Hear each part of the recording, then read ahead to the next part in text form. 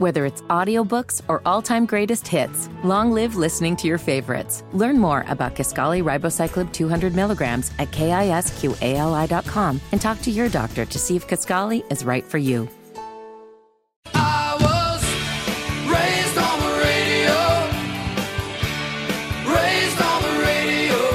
just an all-American 93 WIBC, it is the Kendall and Casey Show. I'm Rob. Casey's here. Special guest this hour, Jefferson Shreve. He is the Republican candidate for the mayor of Indianapolis, spending a lot of time with us this hour, talking about his public safety proposal, specifically about his proposal on guns. It has a lot of people, a lot of conservatives, a lot of listeners to this radio station very upset. Jefferson taking the time to answer all the questions on that. So there's a lot of people, Jefferson, I'm sure you know this, that are looking at the gun side of it, and they're saying, look, I'm a law-abiding citizen. I've never done anything wrong.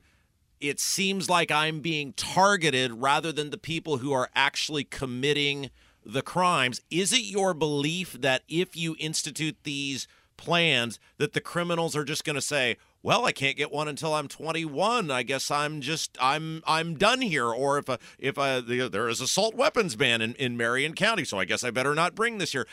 Do you understand why some people are going, this is kind of doesn't compute, that you think the criminals are just going to abide by the law when they're criminals? How do you address those people? Yep, sure, I agree. That would seem naive. I don't believe that that's the case. I can't tell you how many folks I've talked to in other parts of this city that have 14 and 15-year-old kids walking around with handguns in their pockets or the backpacks. I mean, it's just way too many, and that prevalence has led to violence because you have young people that aren't nearly responsible enough for the great responsibility that goes along with possessing a handgun. Just like the great responsibility if they're not afraid of a shootout or going to prison, why would they be afraid of a fine that they may not be accountable to pay? Yeah, I think you're asking, if they're going to break the law to shoot somebody, why would they be worried about being arrested potentially for illegally owning a firearm? I think that's where people. Well, Rob, they need to be afraid. I mean, there need to be consequences for this, and we've gotten so soft on crime and these consequences, and on solving these shootings. One point I made on my roll last Thursday is that the solve rate on homicides has fallen from a high of 81% down to the low 30s today.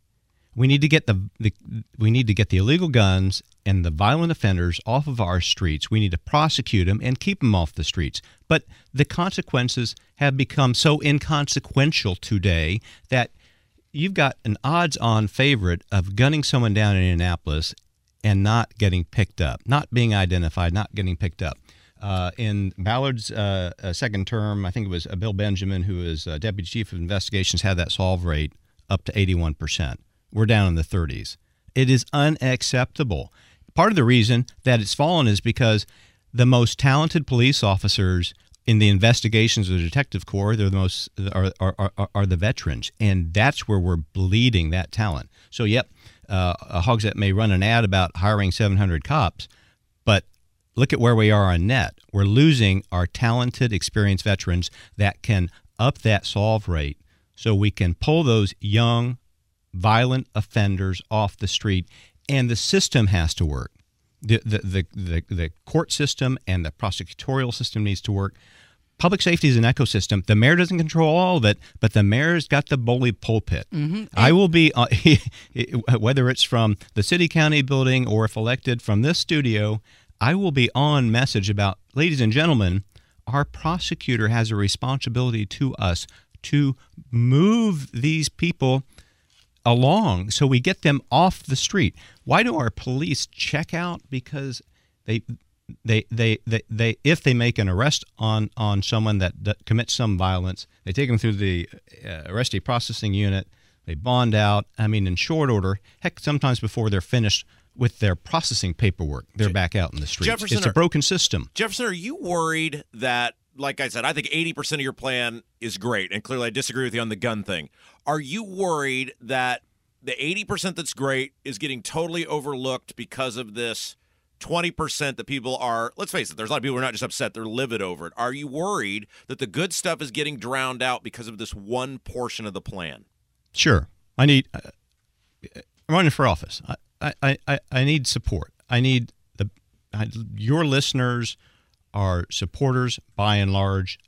I need them. I need support from beyond your listenership. I'm running to represent and manage this city.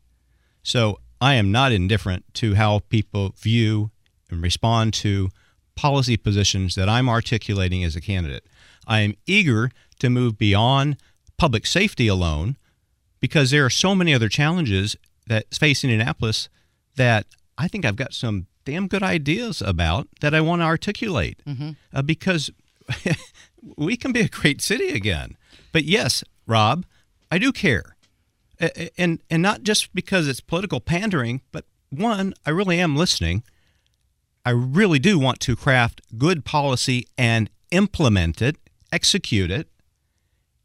I want people to support, affirm, and buy into what I'm selling. If they don't, they're going to have another 4 years of Joe Hogsett.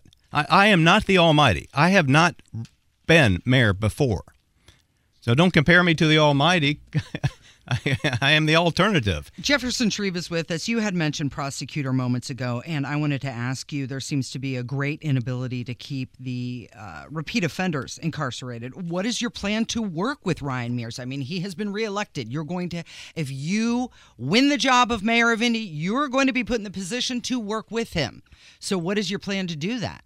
I will have to because he's going to have 3 more years in his independently elected office.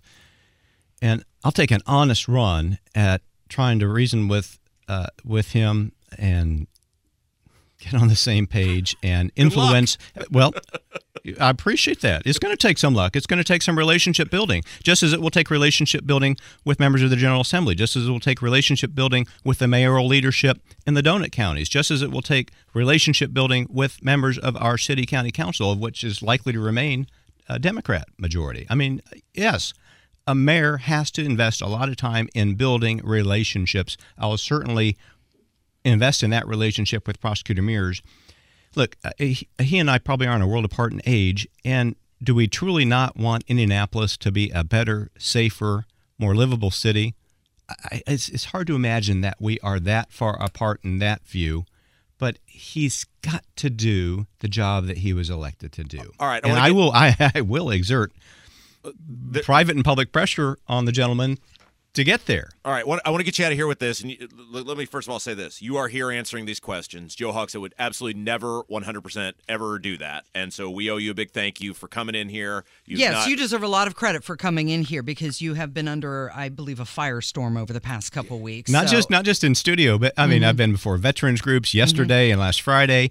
I've been at Perry GOP events. I've been door to door in Decatur Township. I understand that not everyone agrees with my position on plank 3B of a deep 7-level public safety plan. Well, yeah, that's my job. So you know what? I signed up for this. I want to get you out of here with this because I think this is the most important thing we're going to ask you because I've said this and I still stand behind this. The city cannot afford 4 more years of Joe Hogsett.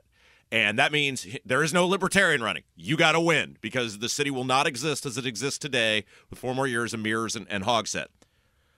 What do you say to people like Jason Hammer who are Indy lifers, who are really upset right now, who really want to support you, who really wanted to be a cheerleader for you, but are really, really hurt about the gun component of this plan? What is your message to them? How do you win them back? How do you get them to say, okay, Shreve is still our guy? Jason, don't write me off. Don't tune me out. Keep listening. Keep pushing.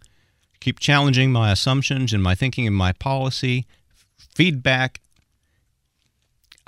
I will get better as I hear from more and more people and as I put this together. I'm a thoughtful guy that is listening and doing my damn best to articulate policy that will be actionable toward making Indianapolis better. I've got 13 weeks to continue to articulate and make this case, and please stay with me as I head down this course because I want to make this city that we share better than it has been under a Joe Hogshead administration. Man, and all you can do is ask for transparency, and you've done it, Jefferson. We appreciate it, and we look, Casey. You can agree on this too. I'm sure you will.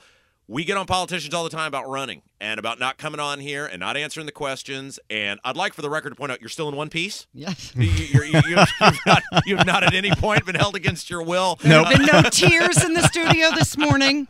And so we do. We say thanks, and you're welcome back here anytime. And we love the transparency, even when we disagree. And thanks for being with us today. Thank you guys so much.